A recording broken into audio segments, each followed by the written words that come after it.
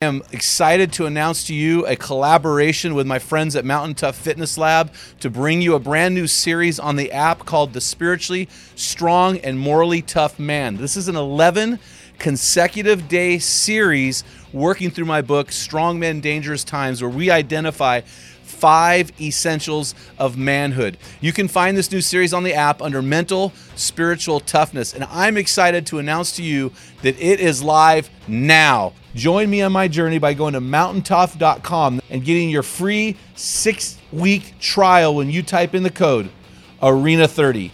You won't be disappointed. Stay dangerous. Are you being crushed under the weight of what culture is saying about biblical Christianity? Are you feeling the weight of sin flattening you down like a pancake? Do you often feel like you are in a spiritual battle and you are getting pummeled by the enemy? This is the podcast for you. It's not the critic who counts, not the man who points out how the strong man stumbles or where the doer of deeds could have done them better. The credit belongs to the man who is actually in the arena, whose face is marked by dust and sweat and blood. Welcome to the Men in the Arena podcast, where we interview specialists in the realm of manhood. Each of our guests is an expert in their chosen field or cause as it relates to men. Our conviction is to call you into the arena of manhood, call you out of the faceless, nameless bleachers, and call you up to be the best version of you. Because when a man gets it, everyone wins. Enjoy today's episode. Men in the Arena Army, we salute you. Hey guys, thanks for listening to this episode of the Men in the Arena podcast, Spotify's #1 podcast for Christian men. I'm Jim Ramos, your host and guide, leading you to your best version in the stress bubble of life and beyond. Welcome to today's show. Before we jump into our interview, I want to share with you a hero story that recently came in. This is hero story number 128 out of the 365 that we're collecting. Remember, a hero story is a story that either you've experienced or you've witnessed in someone that you love of transformation. So whenever you send us your hero story of transformation, we want to send you some swag just to say thank you. So this is hero story number 128. It comes in from Jack on Instagram, and Jack says, less than a year ago, I became a first-time father after trying to have a baby for 6 years. This ministry has helped me be a better Christian leader for my family and a better husband to my bride and a better dad. I do appreciate this ministry and everything it's done for me and my household. Thank you. So the hero story is not him saying he appreciates this ministry. The hero story is when he's saying he's become a better Christian, a better husband, and a better father. So guys, that is awesome. Thanks a lot, Jack. Hit us up. We'll send you some swag. We need to have your physical address. Hey guys, make sure you stay tuned until the end of the interview when we unleash our most recent man law with you. And guys, again, thanks for making this Spotify's #1 podcast for Christian men. Hey guys, I am really excited to bring on my old friend of like 5 years ago, Jeff Voth. You're going to love this interview with Jeff. He is a hard charger, married to his beautiful wife, Lori, for 38 years. He's currently a professor of theology at Oral Roberts University in Tulsa, Oklahoma. He also pastors Church 3434 in Tulsa. Man, you got to check this. If you're on the east side of Tulsa, go check it out. If you can survive the neighborhood, you can survive being a Christian. He's also the founder of Cave Time, whose mission is to kindle the fire of God in the hearts of men. We've had him on our show before talking about his book, Defending the Feminine Heart. He's also written the book, Cave Time, God's Plan for Man's Escape from Life's Assaults, and his most recent book, The Serpent Crusher. A plan to become a better man by crushing the things that crush you, which is our topic today. So it's always a good time when I have my friend Jeff on. Jeff, how you doing, man? Man, I am living the dream. I can't believe I'm on your podcast.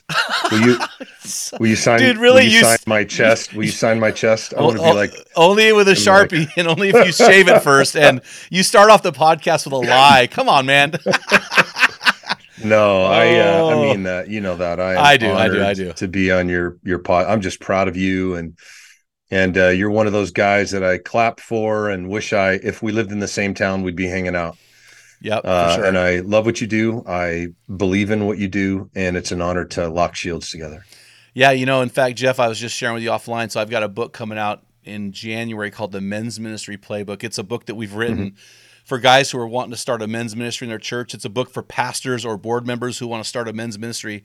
And the opening fly of that book is just one quote. That's all it is. One quote from Jeff Voth, As men go, so goes the culture. So you are my flyleaf, baby. Come on now.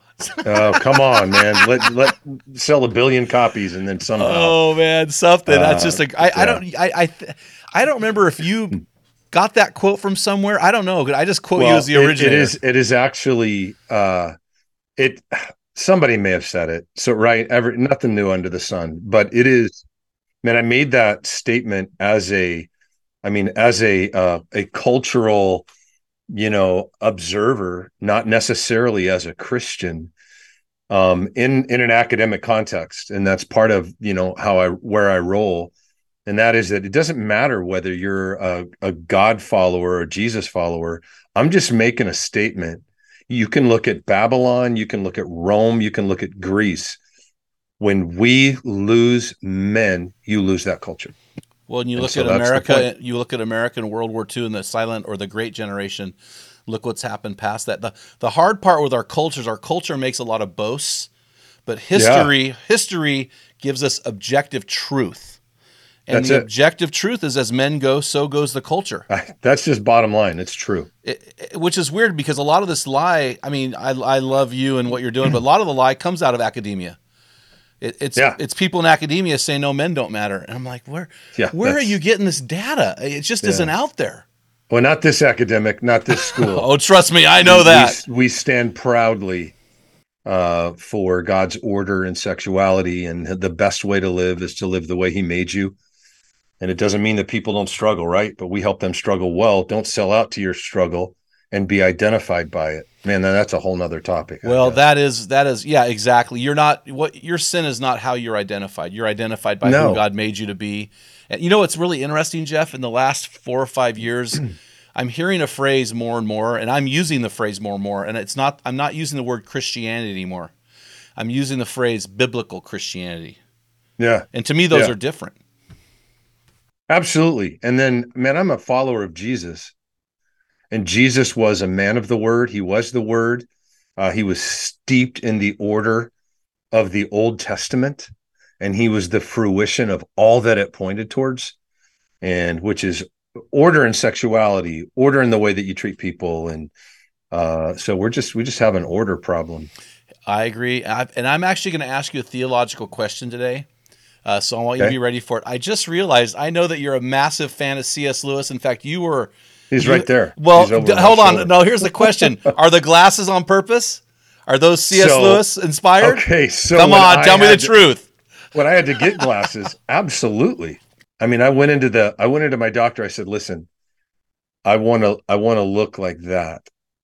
I do. If I've got to wear these, I'm going full on C.S. Lewis or Eric Metaxas, because Metaxas rocks these pretty good as well." No, man, those are sweet looking on you, man. And you're a Yeah, lot better looking so- guy than C.S. Lewis. He did not score in the looks department, but I think Lori would say that you did. So Yeah. we gotta, we're gonna have to jump into this podcast because we're gonna sit here and spitball the whole time. So I just had an hour ago, I had a guy who I graduated high school with on this podcast named Kirk Milhone. And Kirk is actually a pediatric cardiologist who travels all around the country. He's done over 100 missions trips giving little children heart surgery. Wow. But what inspired that is the recent events in your life. You said you've had a little heart stuff going on. What's going on there? Yeah, I had kind of a chapter in the book about it that I trained, and but my diet was, man, if I train better than I eat, I could eat, really bad and train that away. And that just caught up with me. And I hadn't ballooned to huge, but I was, 220 pounds and thick. And I was all about bench press and training for, heavy lifts, which I love lifting heavy, but my health wasn't good. And so I got to a point to where my heart rate could at any given moment just skyrocket to 160, 180. Happened in a doctor's appointment one day, which is great. And the guy is a Christian friend of mine, and I write about it in Serpent Crusher. And he's like, "Dude, you need to lose weight. You're eating too much sugar. You're pre-diabetic." He just nailed me in the mouth. I was mad at him. I'm like, I'm never going back to that joker again. And, he hit me with the truth. And I had to realize that, Jesus didn't die for my body and then give it back to me so that I could treat it however I want to. I need to steward my body well, and I needed to crush my health.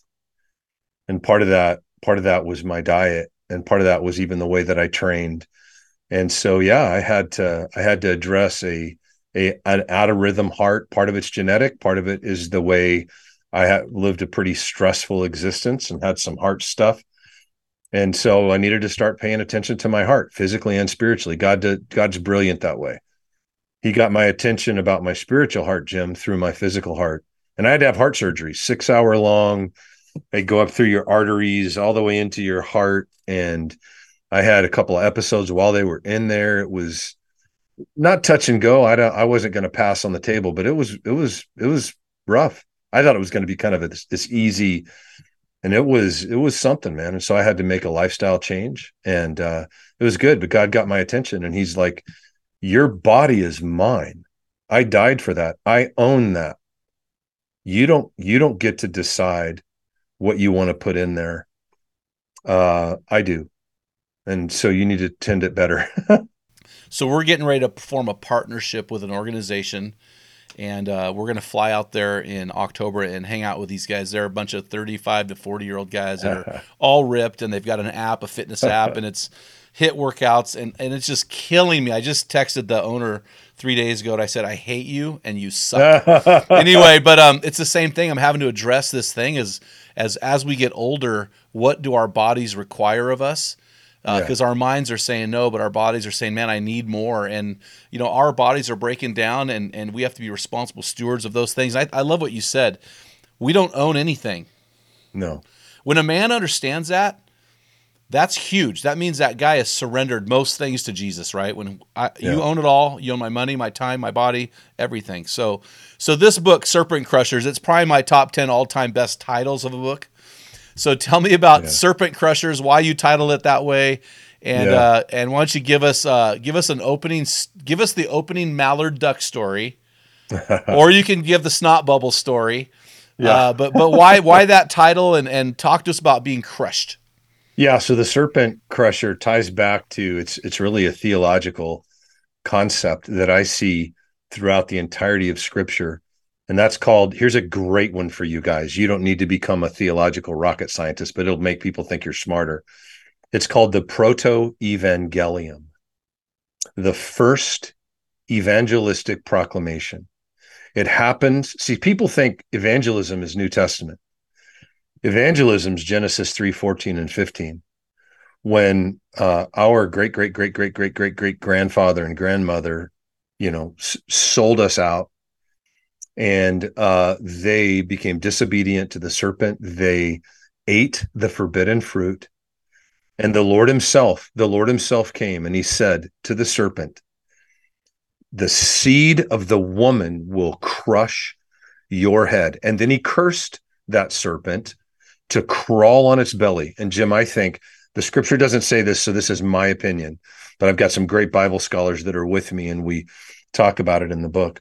I think then he cursed the serpent, Nachash, who was the shiny one, the beautiful dragon that walked in there and became their friend over years. Took time. He became their friend. Satan became their buddy. And he called God into question, and he conned them. He objectified the woman, because the Scripture tells us that she ate some of the fruit and gave some to Adam, and he was with her. Are you kidding me? He sat there while the enemy objectified her, abused her. He should have stood up and hit that thing in the mouth, and he did not. And then they lost it all, and shame came, and they hid from God, and God came, and he walked, and Adam, where are you? It's not because God didn't know. He wanted Adam to turn to him. But what did Adam do? Before there were buses to throw Eve underneath, he threw her under one, and he said, it's her fault. She was defective. You gave her to, she caused me to do it. And then she blamed the serpent. And the Lord made a proclamation, proto-evangelium, right there with his own voice. He prophesied, the seed of the woman will crush the head of the serpent. And we know on this side, the seed of the woman is that seed of faith that carried through the generations. Man, I'm getting excited now. Carried through every generation. And ultimately, Paul would say in Galatians 4:4, in the fullness of time, Christ would be born and he would step onto this planet. And that's Jim. And we talk about it in the book on purpose. I have the genealogy go like this through, man, now that is on purpose. This person begat this person begat this person. It's the seed going through time, born in the person of Jesus, who lived, died, suffered, bled, and then on Golgotha, on the cross, said, "It is finished." Boom. Right there on Golgotha, crushes the head of the serpent and kills death when he resurrected 3 days later. That's the story of Scripture. That's where we get the title. Theologically speaking here. Yeah. Do you think that, well, I should probably tell you I do think this, so if you, but it's okay to disagree completely, but Yeah. when they were hunched over in shame instead of walking fully upright, right? God has created humans as the only animals to walk upright with our sex organs exposed. But now in the fall, we're hunched over, we're hiding ourselves, we sew fig leaves. Yeah. When God comes and makes animal furs as clothing, do you believe that was a prophecy to the blood of Jesus that died for sin? Okay. Wholeheartedly. Yeah, me too. I think that's think about that. They're that sitting awesome? there in these stupid little grass skirts because they were ashamed. Yep. And the Lord comes and an animal, an innocent animal, had Here, to little bunny. bleed. Here, little bunny.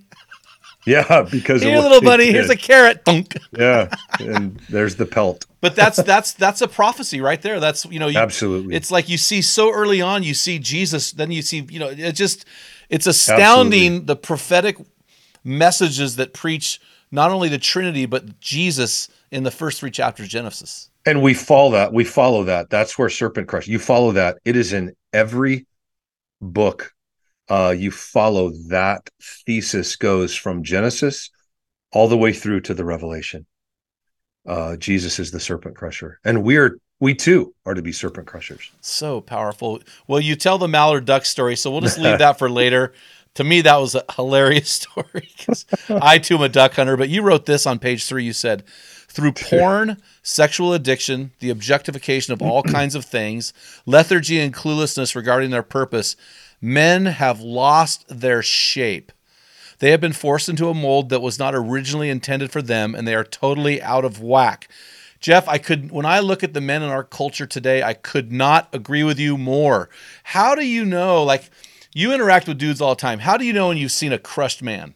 Well, he's not the shape that God has It's really made him. interesting because he's not necessarily the mallard that got run over. I mean, it was that thing. There was no blood, flat with just the orange feet and a beak, and it was amazing. So you see guys get crushed flat, and then there are guys that pose and try to act like, "Oh, I'm the man." You weren't created to be the man. Let's see how that works out for you. Go ahead and you keep posing, and ultimately you're going to be that mallard duck. And so you and I both get to rub shoulders with guys like that. And I won the other day, man, this dude poser, something happened and he's mad at his wife and he is like yelling at me on the phone. I'm out of here. And man, he was accusing her of stuff that I'm like, dude, you've done that too. What are you doing? And it's the accusation. And I stopped him. I said, I need you to shut your mouth right now. Okay, go ahead. You go ahead and leave. Great. You leave and we'll see how that works out for you. And you brought 2 kids into the world that you leave, they're going to get crushed. When you leave and you're just going to perpetuate this, you're going to get crushed. They're going to get crushed. Or you can be a man and you can nut up and you can crush it. Let me tell you how you're going to crush it. You're going to be repentant. You're going to apologize. You're going to own up to what you've done wrong. And you're going to ask Jesus, you're going to take her hand and ask Jesus to pray.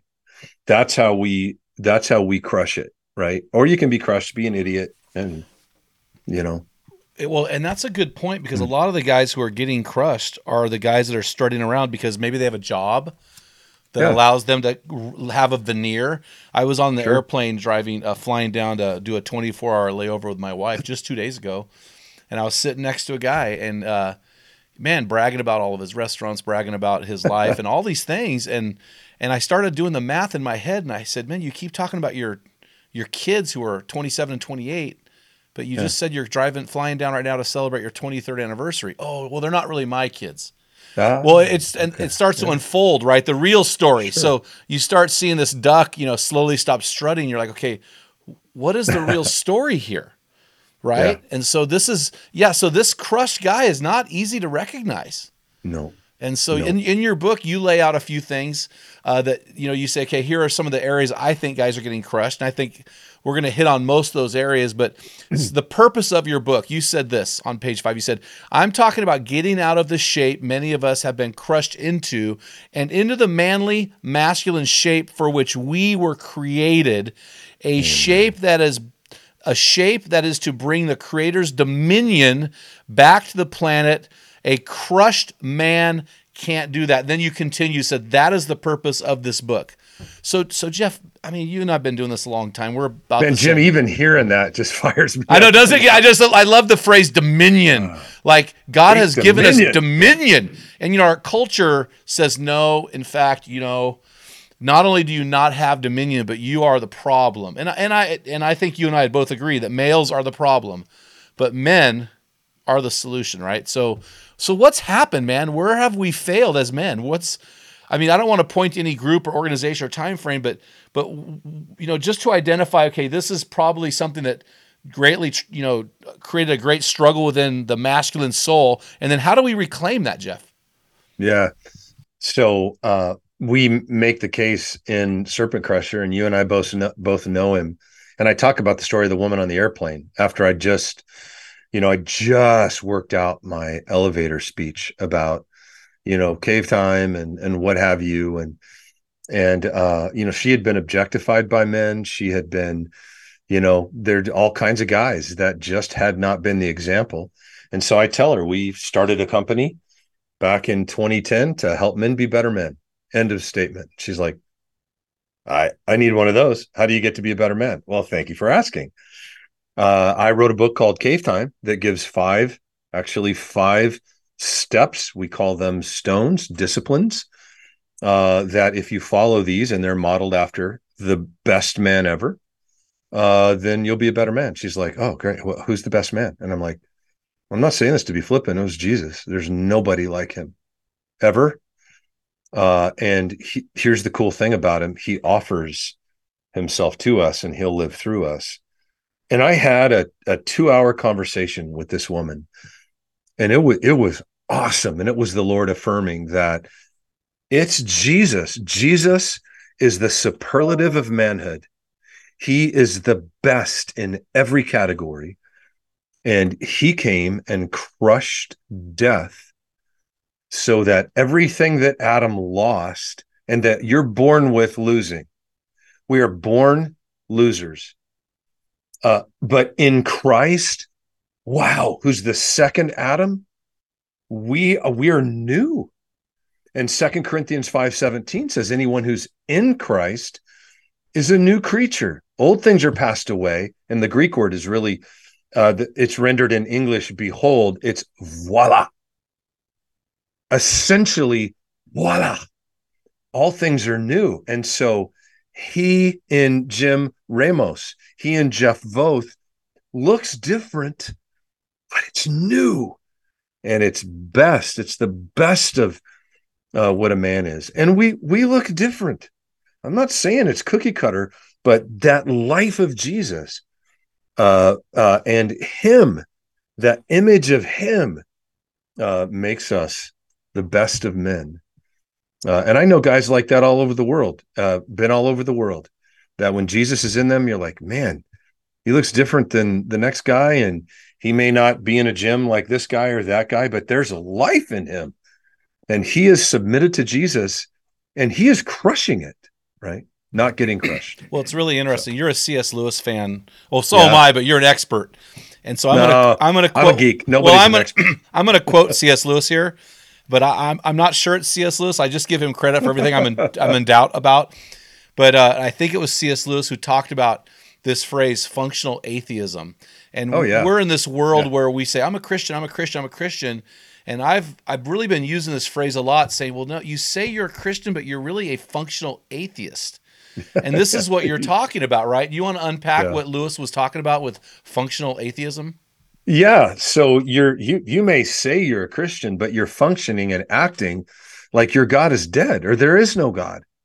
And so when you act like there is no God and you act like Jesus isn't alive, that's no different than being an atheist who doesn't believe there's a God.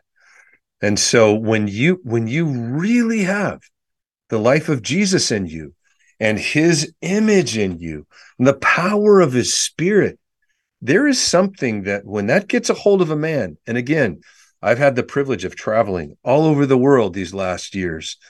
It's amazing to see this group of men who are, it is not toxic masculinity. There's toxic masculinity and toxic femininity. And what that is masculinity and femininity that don't have the life of God in them Yeah, for sure. and the life of Jesus in them. And when Jesus is in a man and Jesus is in a woman, oh my goodness, you are fully alive. Saint Irenaeus said that the glory of God is man fully alive or woman fully alive.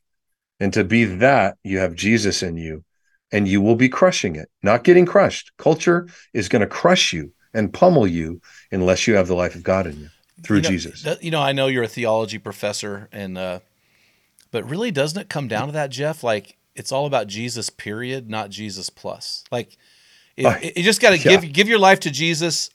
That's my man theology. Surrender your life to Jesus, and you are a crusher. Don't surrender your life to Jesus, and you're going to get crushed. I mean, am I missing something?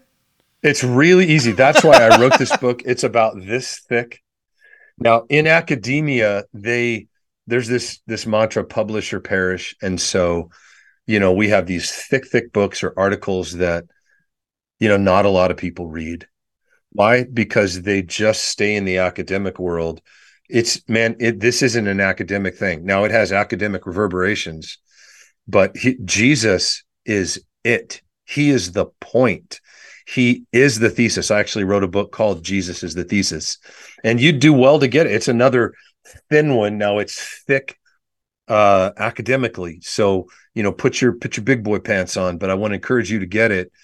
And we talk about this, that Jesus is the point. And when you look, and here's the cool thing, and we talk about this in Jesus is the Thesis. He is embedded in so many cultures. Why? Because he loved cultures. The book of Ecclesiastes says that eternity is in the hearts of men. And we see through many cultures that they have these founding stories that you're like, Gilgamesh and Enuma Elish, and some of these, they sound kind of like some of the stuff I've heard in scripture. Now, they're not totally scripture. They're not totally like scripture. However, God has been reaching for cultures and they've traveled away from him. But I'm telling you, you can see in these cultures, you're like, oh my gosh, Jesus, man, you guys, Jesus was reaching for you there. And I know you call him this, but Paul did it in Acts 17. He's like, you are religious people. I've stood on Mars Hill, right where he did this. Me speech. too. It's really cool. Last year. Isn't that awesome? Oh, up at the Parthenon, you're like, oh my God. Okay, so down below, is that the Temple of Zeus? I was guessing that it was. Yeah, so that's the Agora, down below the Temple of Zeus. Then Mars Hill. Yeah. Up there is Nike and the Parthenon. That was awesome. Paul would have been stood right there at the Bema seat, which we've heard of, where the judge sat. Yep. He was arguing and said, "You have done well done. You're very religious. You have altars to all of these gods. You even have one to an unknown God. I know him. He has a name." And then he does a gospel presentation and says, "You killed him." And then he quotes their own poets. He quotes Cleanthes, which sounds a lot like Ephesians and Galatians, because he said, even some of your own poets have said, in him we live and move and have our being. You're like, what is that? So embedded in that culture, one of their own poets had seen a flicker. Yep. And so Paul said, I can tell you who that is. You crucified him. His name is Jesus. And yes, there is a resurrection. And you too can have that power. And not a lot of people jumped on that day. He offended a few people, but he won some to Jesus. Actually, a guy named Dionysius Yep. that ended up being the bishop there. He led him to Jesus. And you've seen it. When you walked out of there, you walked on his street. It's named after him. Yeah. Oh, yeah. It was. I didn't know it was on Mars Hill until we got to the Parthenon, and we said, "Where's Mars Hill?" And the gal said, "Right there." And we're like, because it's all marble. Oh. It's everything's marble. You're just looking around. It was just glory. It was unbelievable. So you talked about a flicker. Yeah. So Yep. I think it's safe to call that a seed. You know, there's a Absolutely. seed, and you said this. You said, "What does a crusher look like?" And then you said it starts with a crusher's seed. Absolutely. Do you want to embellish on that anymore? Yeah, absolutely. So that's what we see in the proto-evangelium. It's this seed. The seed of the woman will crush the head of the serpent. And we see the battle of these seeds until Jesus comes in the fullness of time, carries that seed. So you have all of these people who believe God, Abraham, and all these people who are even pre Jesus being on the planet believed. The book of Hebrews tells us that, right? He's like, they didn't see what you've seen on the other side, but they believed by faith. And there's that seed of faith that perpetuates generationally through generationally through generationally. And you even see it in the lineage. You see it in Rahab. You see it in, I mean, it wasn't just, for these covenant people. It was even if you're an Egyptian and you slew an animal and put that blood over the doorpost that pointed towards the lamb, that seed of faith, the death angel would pass over you. Yeah. Oh, that seed of faith, right? Never thought about that. I never thought about that. Even if you're an Egyptian. Absolutely. Never. Because read the text. When you read the text, God's people went, and then the Egyptians, yes, that are like, you know what? We're betting on God. We've seen this. Pharaoh is not God, and they were still alive, and their kids were still alive because they put the blood of the lamb over the doorpost. How cool is that? Yeah, and I wonder if that's a prophecy towards the Gentiles. Absolutely. You know what I mean? There's just so much. Absolutely. There's so much in there. I got to dive into your book, though, because I want to unpack some of the areas that you identified as areas where we're getting crushed. Yeah. And so you wrote this. You said, we're going to talk about the being a time crusher. And you wrote this, and I think this is a massive problem with good men and good dads and good husbands, but they buy into this American culture. Yeah. And it crushes them. You said this, absolutely. I can't remember one funeral where the person told me they wish they'd spent more time making money, being totally busy and worn out. I've had many tell me, however, that they told someone they wish they had told someone they loved just one more time, or had been able to spend just a little more time with them. Relationships, you put this sentence in here, it just kind of stands alone, and I'm going to read it right now. Relationships, the ultimate purpose for which we have been placed on this planet. So why is this time thing such a crusher for men? Yeah, I am tired of hearing, and I here in the academic world, I have these young kids that come in and they're like, Dr. Voth, I just don't have I don't have time to finish, my paper. Can I have an extension? I'm like, well, I don't give extensions. You're coming to the wrong guy. Unless you have a doctor, like if you went to a family funeral and you can give me a picture of because we all have the same amount of time. Don't make an excuse. And I have men that do that. They're like, I don't have time to be in the word. I don't have time every week. I'm like, I don't buy that. I just don't buy that. I have the same amount of time. And I'm doing a book a year. A lot of people would think I have 3 jobs. Now I've had to tweak that, cut that back a little bit. I was maybe doing a little too much, but you gotta get this, what I call serpent crushing rhythm. You need to master this thing.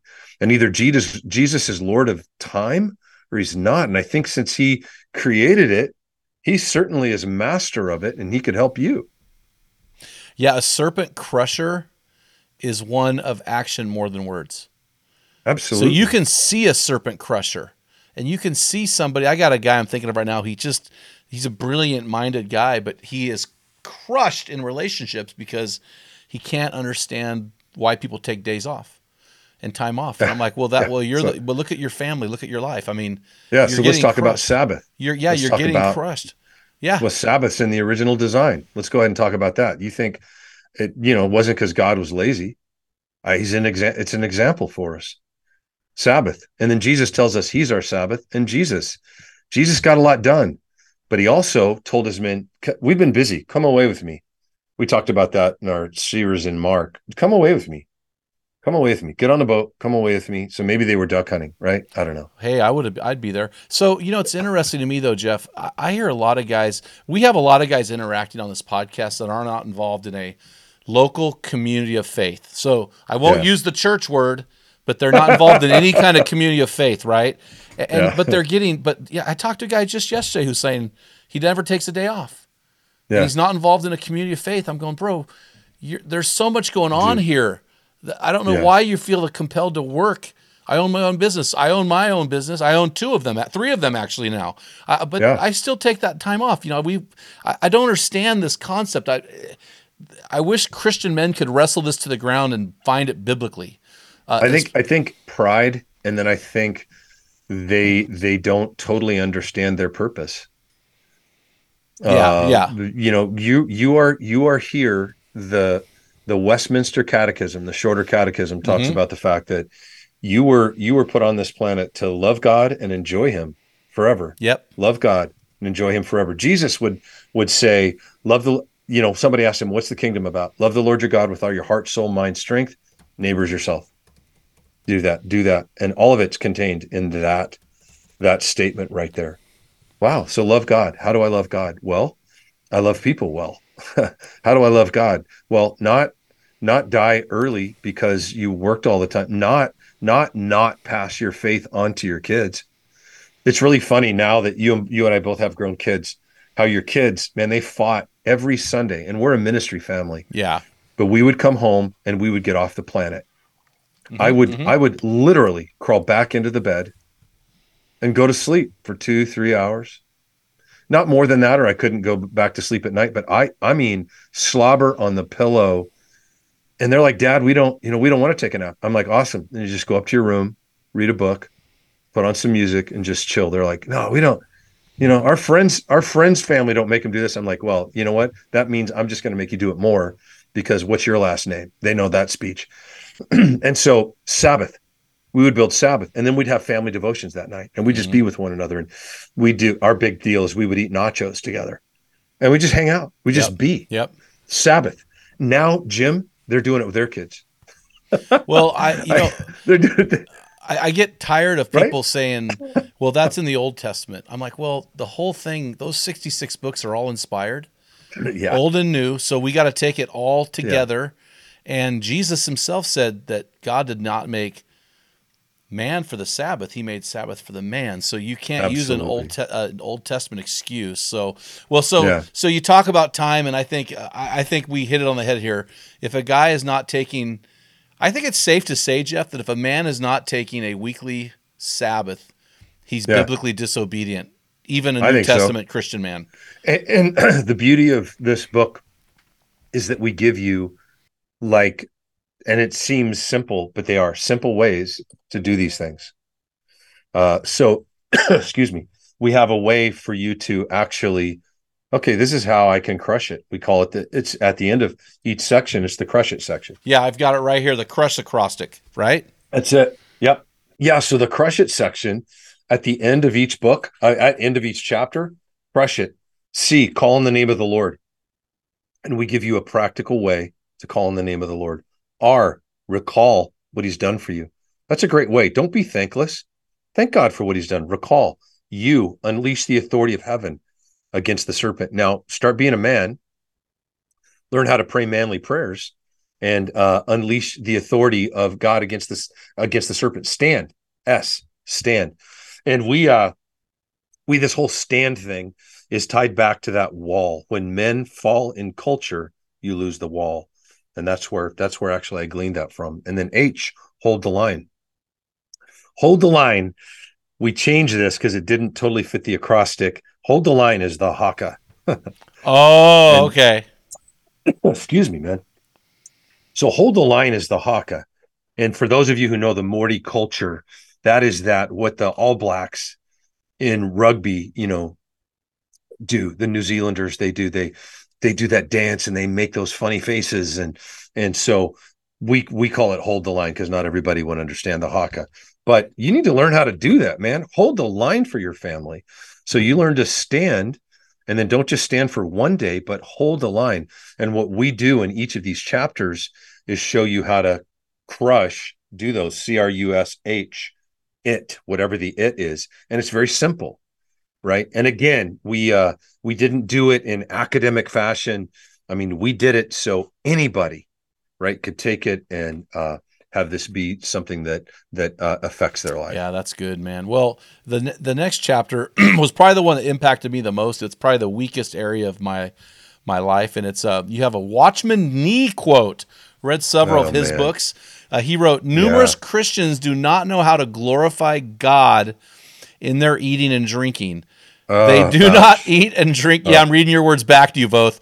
They do not Uh, eat and drink simply to keep their body fit for the Lord's use, but indulge to satisfy their personal desires. He continues, "We should understand that the body is for the Lord and not for ourselves. Hence, we should refrain from using it for our pleasure." To me, that was powerful. He continued, he keeps sucker punching me here.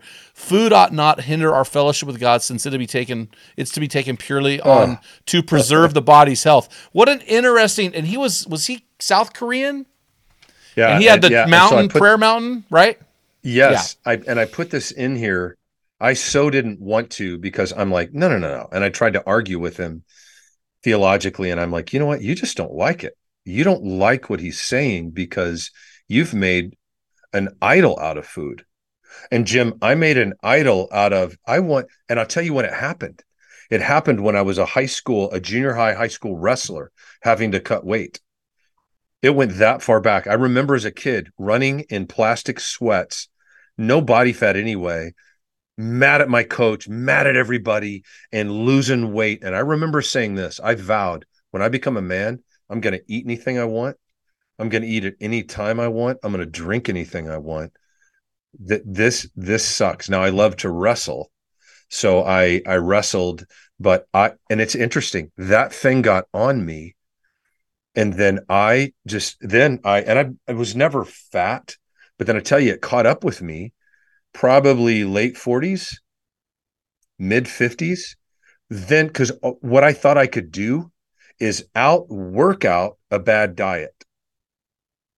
And I was an idolater. I made an idol out of my ability to eat what I want, because I said that as a junior high kid, and eat whatever I want, whenever I want. And so I'm just telling you, this convicted me. And we even put Jabba the Hutt in there because I'm like, that's a blah, blah, blah, blah, blah. I'm like, how is that any different?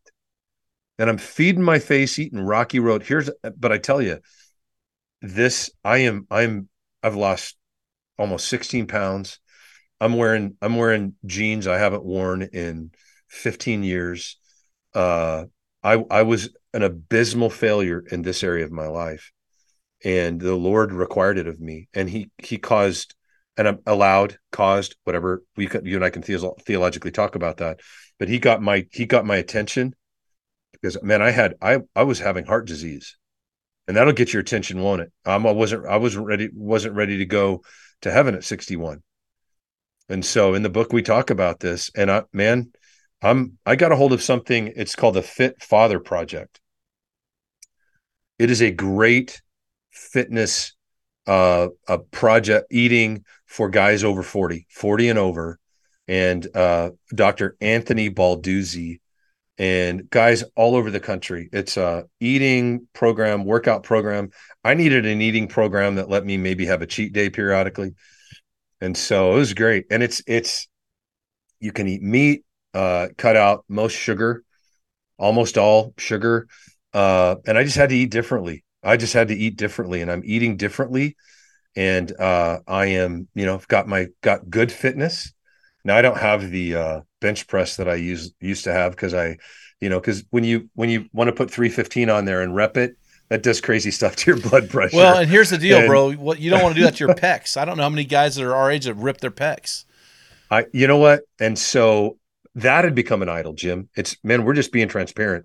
It had become an idol. I wanted to be able to walk into a weight room on a college campus and think, 61, baby, and I'm bad.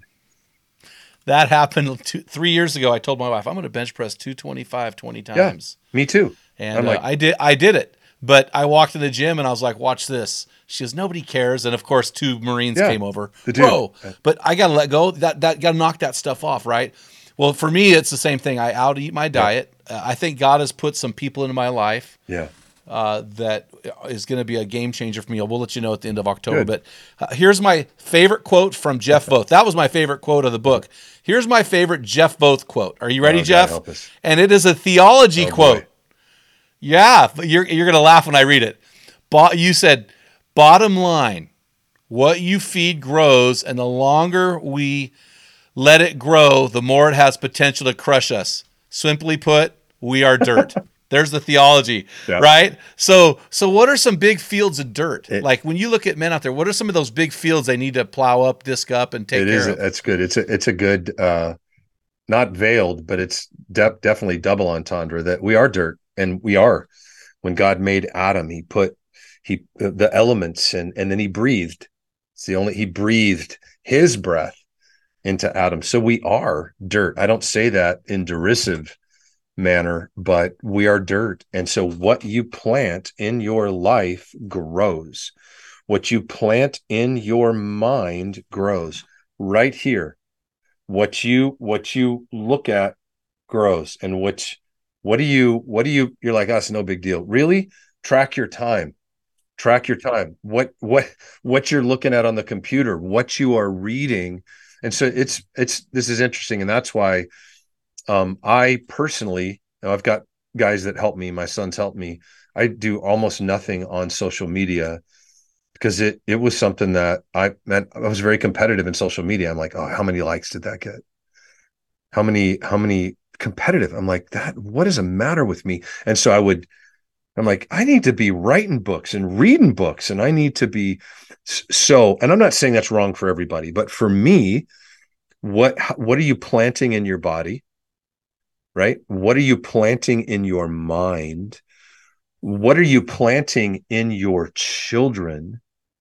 Right? And so hence what we plant in the dirt of our lives and who we are grows. Well, it's interesting. Social media, I pay people to take care of that for me because I'm not a fan of social media, but that was in the context of your body, that chapter. So for me, I read that as I'm growing my body because I'm planting things in my body that are not healthy, that are causing my body to react adversely. And then you said in your book, physical health is more important because it allows us to serve God unhindered. And when I'm not physically fit, I'm unhindered in energy. I'm unhindered in movement. I'm unhindered in so many ways. But we're running short on time here, man. So I knew this was happening with you, Jeff. So let's talk about crushing your mouth. You said in your book, why are words so powerful? I think it's because they can directly affect your soul. They either nourish or crush it. Whoever first coined, I love this, is such a Jeff Voth quote. This is so. If you were to read this next quote, I'd be like, oh, Jeff Voth said that. I read it the other day. I'm like, oh, that is so you. Sticks and whoever said sticks or stones may break my bones, but names may never hurt me was an idiot. I love that. You got to throw a few of the Vothisms in there, man. Yeah. But I mean, that's so true, right? Like our words are so powerful. I'm like, that's one of the dumbest things I've ever heard. And we've all said it. We probably said it to our kids. And I'm like, that's a lie. That did hurt. And you've done that to people as well. Words are effective and words can. So we want to make sure what we say lines up with the truth of Scripture. And I'm not saying, although it's great, I mean, I love people that can speak the truth of a scripture and then tag the scripture address onto it. I like that. Now, you shouldn't do it derisively and religiously to pound somebody, but to speak life to them and to speak encouragement to them and exhortation to them. And art is what you're saying, lining up with the truth of Scripture. And I tell you what got me, what are you watching? Are you watching? How about the words that are going into your mind through movies and videos and reels, right? I confronted some dudes the other day that are real close to me. I'm like, how could you be watching that, man? Really? No, it's no big deal. It's just a reel. I went, no. It is a big deal. Why do you think Jesus said the eye is the window to the soul? The ear is the window to the soul. Come on, man. That's fueling lust. Yep. So, well, in 2 Corinthians 10:5, take every thought captive, right? Absolutely. Take every thought captive. So I want to, this is my theology question coming up right now. Are you ready for this? Absolutely. So this is and this is a legitimate question. I don't know I kind of have my own answer, but I'm curious.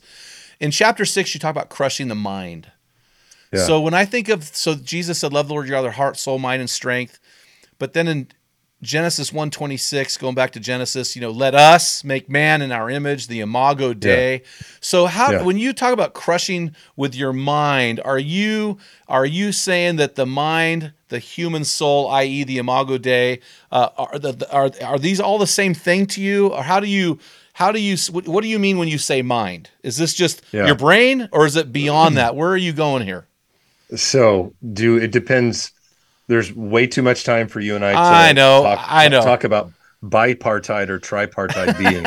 But the Hebrew concept is you have a body, yes, and then you have a spiritual being. Now the Western construct pulls those things apart. They separate the body, soul, and spirit. Correct. That's not really a Hebrew thing. Agreed. And so I think that internal part of you is part of that's the person. And physically, that's why Jesus came. The incarnation is a beautiful thing. The body's not a bad thing. That's what Gnostics said, right? So for them, it was all about that internal. And so they could do whatever they wanted to go out and sleep with a prostitute, do whatever you want to with your body. It doesn't affect. Well, we know that's not true as well. There's this beautiful tie, but for me to take care of how am I stewarding my mind? What am I watching? What am I reading? What am I feeding it with? That affects the brain. It affects that core, my heart. It affects the spirit and the soul. And so we can, take a systematic theology class and talk about bipartite or tripartite, but it is physical and spiritual, and that spiritual is an interesting conglomeration at the very least. Well, no, I totally agree with you on that, and I don't want to go do a deep dive into a rabbit hole. What I was thinking was, in the context of your book, your mind is not your brain. Your mind is this thing that we have, this ability to choose. Right? Yeah, it's volition. Correct. That's where volition lives. What are you going to choose to put into this wonderful computer that is your brain, that will affect your soul, your heart, the core of who you are? That's very important. Yeah, it's a good point. And so that's caught up in that internal person of who you are. No, that's exactly what I was hoping you would say. Philippians 4:7. Well, in Philippians 4:7, Paul said, we live in this world. Everybody's got this disease called anxiety now. He said, but be anxious for nothing, but everything through prayer and petition with thanksgiving, make your request known to God, and the God of peace, who guards your hearts and minds in Christ Jesus. Right. Yeah. So, and I love that part. Like, there's something, there's a collaboration between our heart and our mind, and somehow they're different. But what we allow into our mind affects the heart, and then it becomes a cycle, right? So this goes back to functional atheism.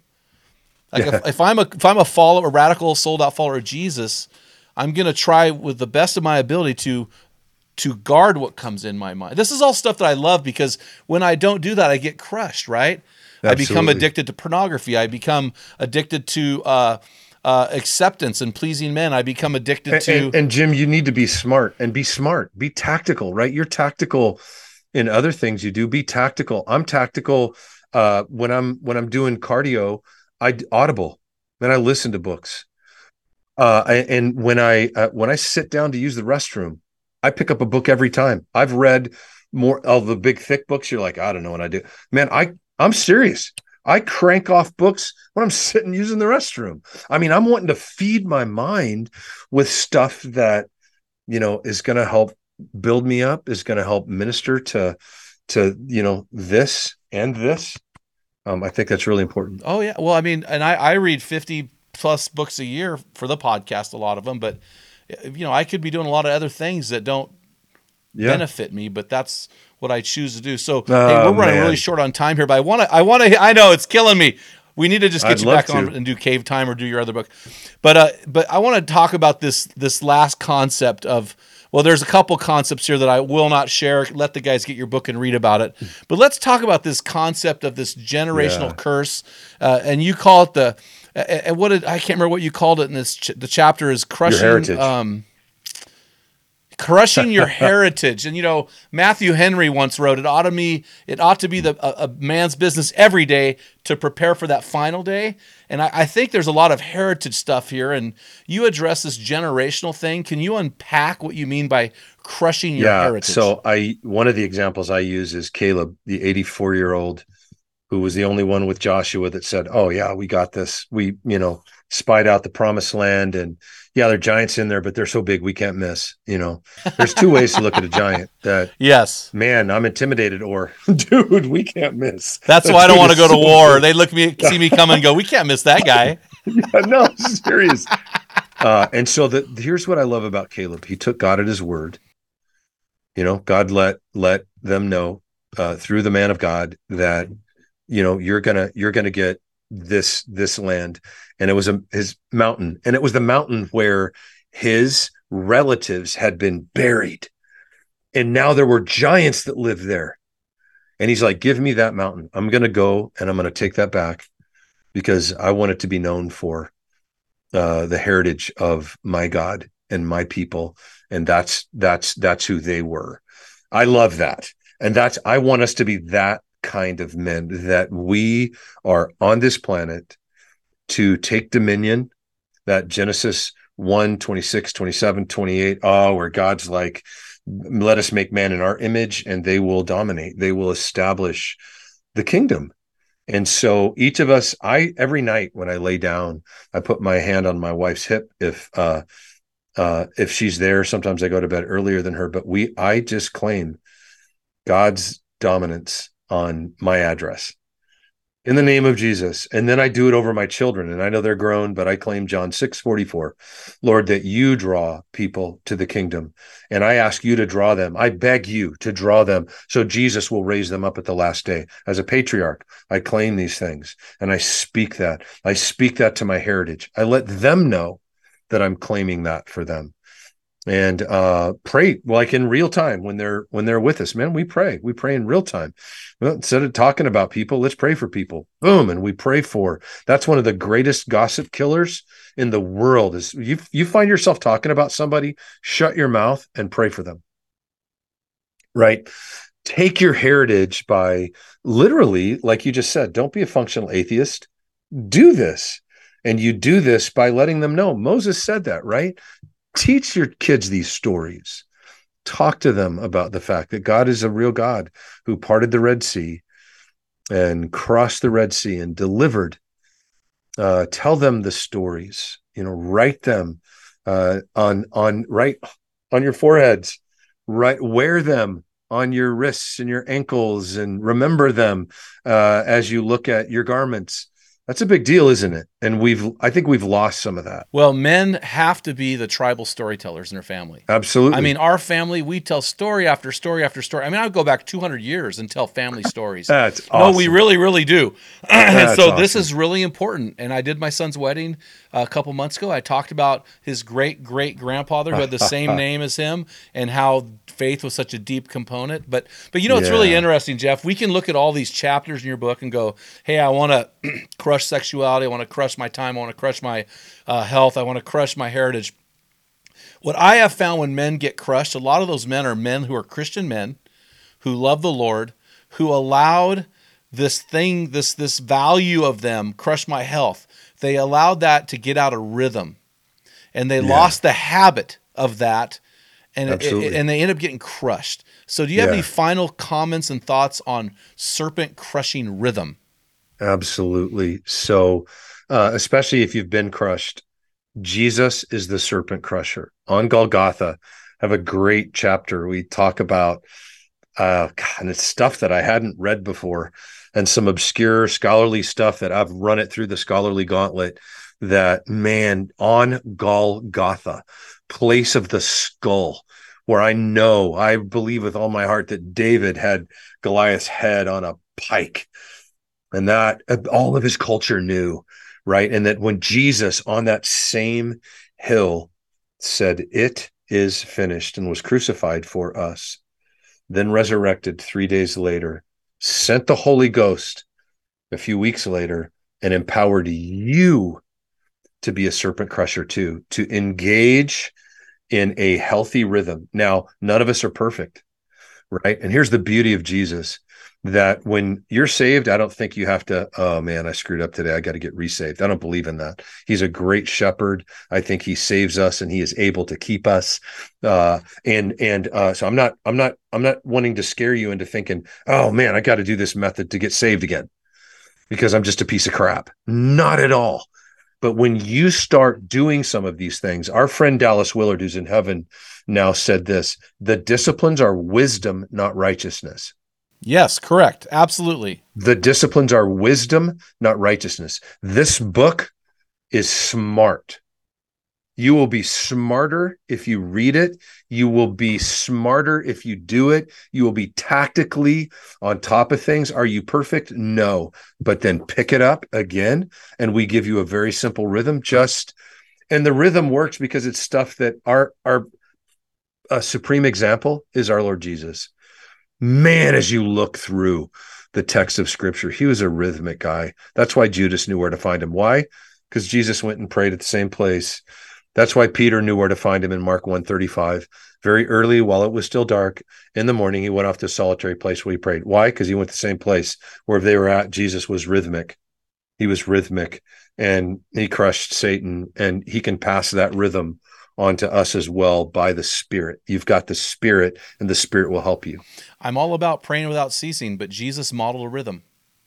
He did, didn't he? we can't escape the fact that Jesus modeled a prayer rhythm.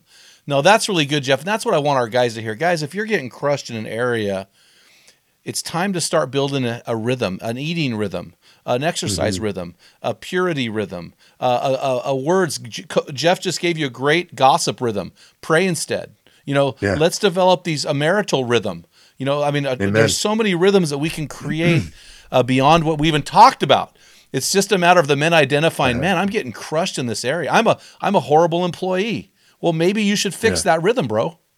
You know what I mean? Yeah, so be a better employee. So, Jeff, you've got I love your book, Defending the Feminine Heart, and then you've got Cave Time, you got this, you got a book about C.S. Lewis, which I haven't read. You've got a lot of resources out there. You're one of the most prolific men I know. Where can these guys get a hold of your stuff? Yeah, you can go to cavetime.org. Just go to cavetime.org. All of our stuff's there in our shop. I would encourage you. We're doing currently a Serpent Crusher bundle. So I signed a bunch of copies, and you can get one of those. We got some stickers. We've got a journal so that goes with this that can help you do some of the things we talk about journaling. And we got a couple hundred of those. I think maybe half of those are left. We opened last weekend, and so love to have your guys jump on some of those. That's awesome, man. Well, I sure appreciate you coming on the show, buddy, and we'll look forward to having you back on sometime soon. How about bringing me out there and let's go fishing? Or duck hunting. We need to crush, buddy, we need to crush some mallards in real time. Oh, baby. You are very selfish about those ducks. It's you and your sons. You need to show me where your honey hole is. I am selfish about my sons, yeah. So, well, let's talk, because I also have a connection in Oklahoma for duck hunting. Jim, listen. I do. You need to come. All right, brother. Great seeing you, man.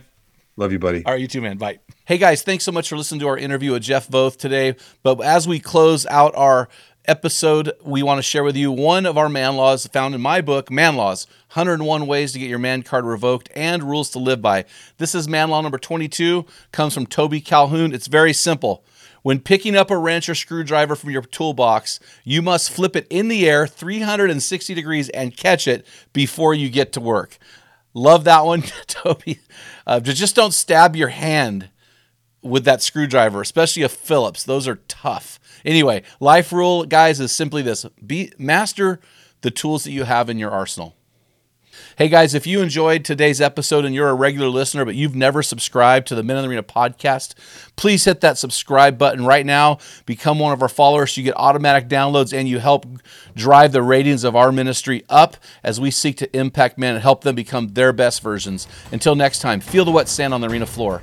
Hear the deafening roar of the crowd. Taste the sweetness of victory. Smell the stench of battle. Get in the game. Get dirty. Grind it out. Crush the serpent and be a man.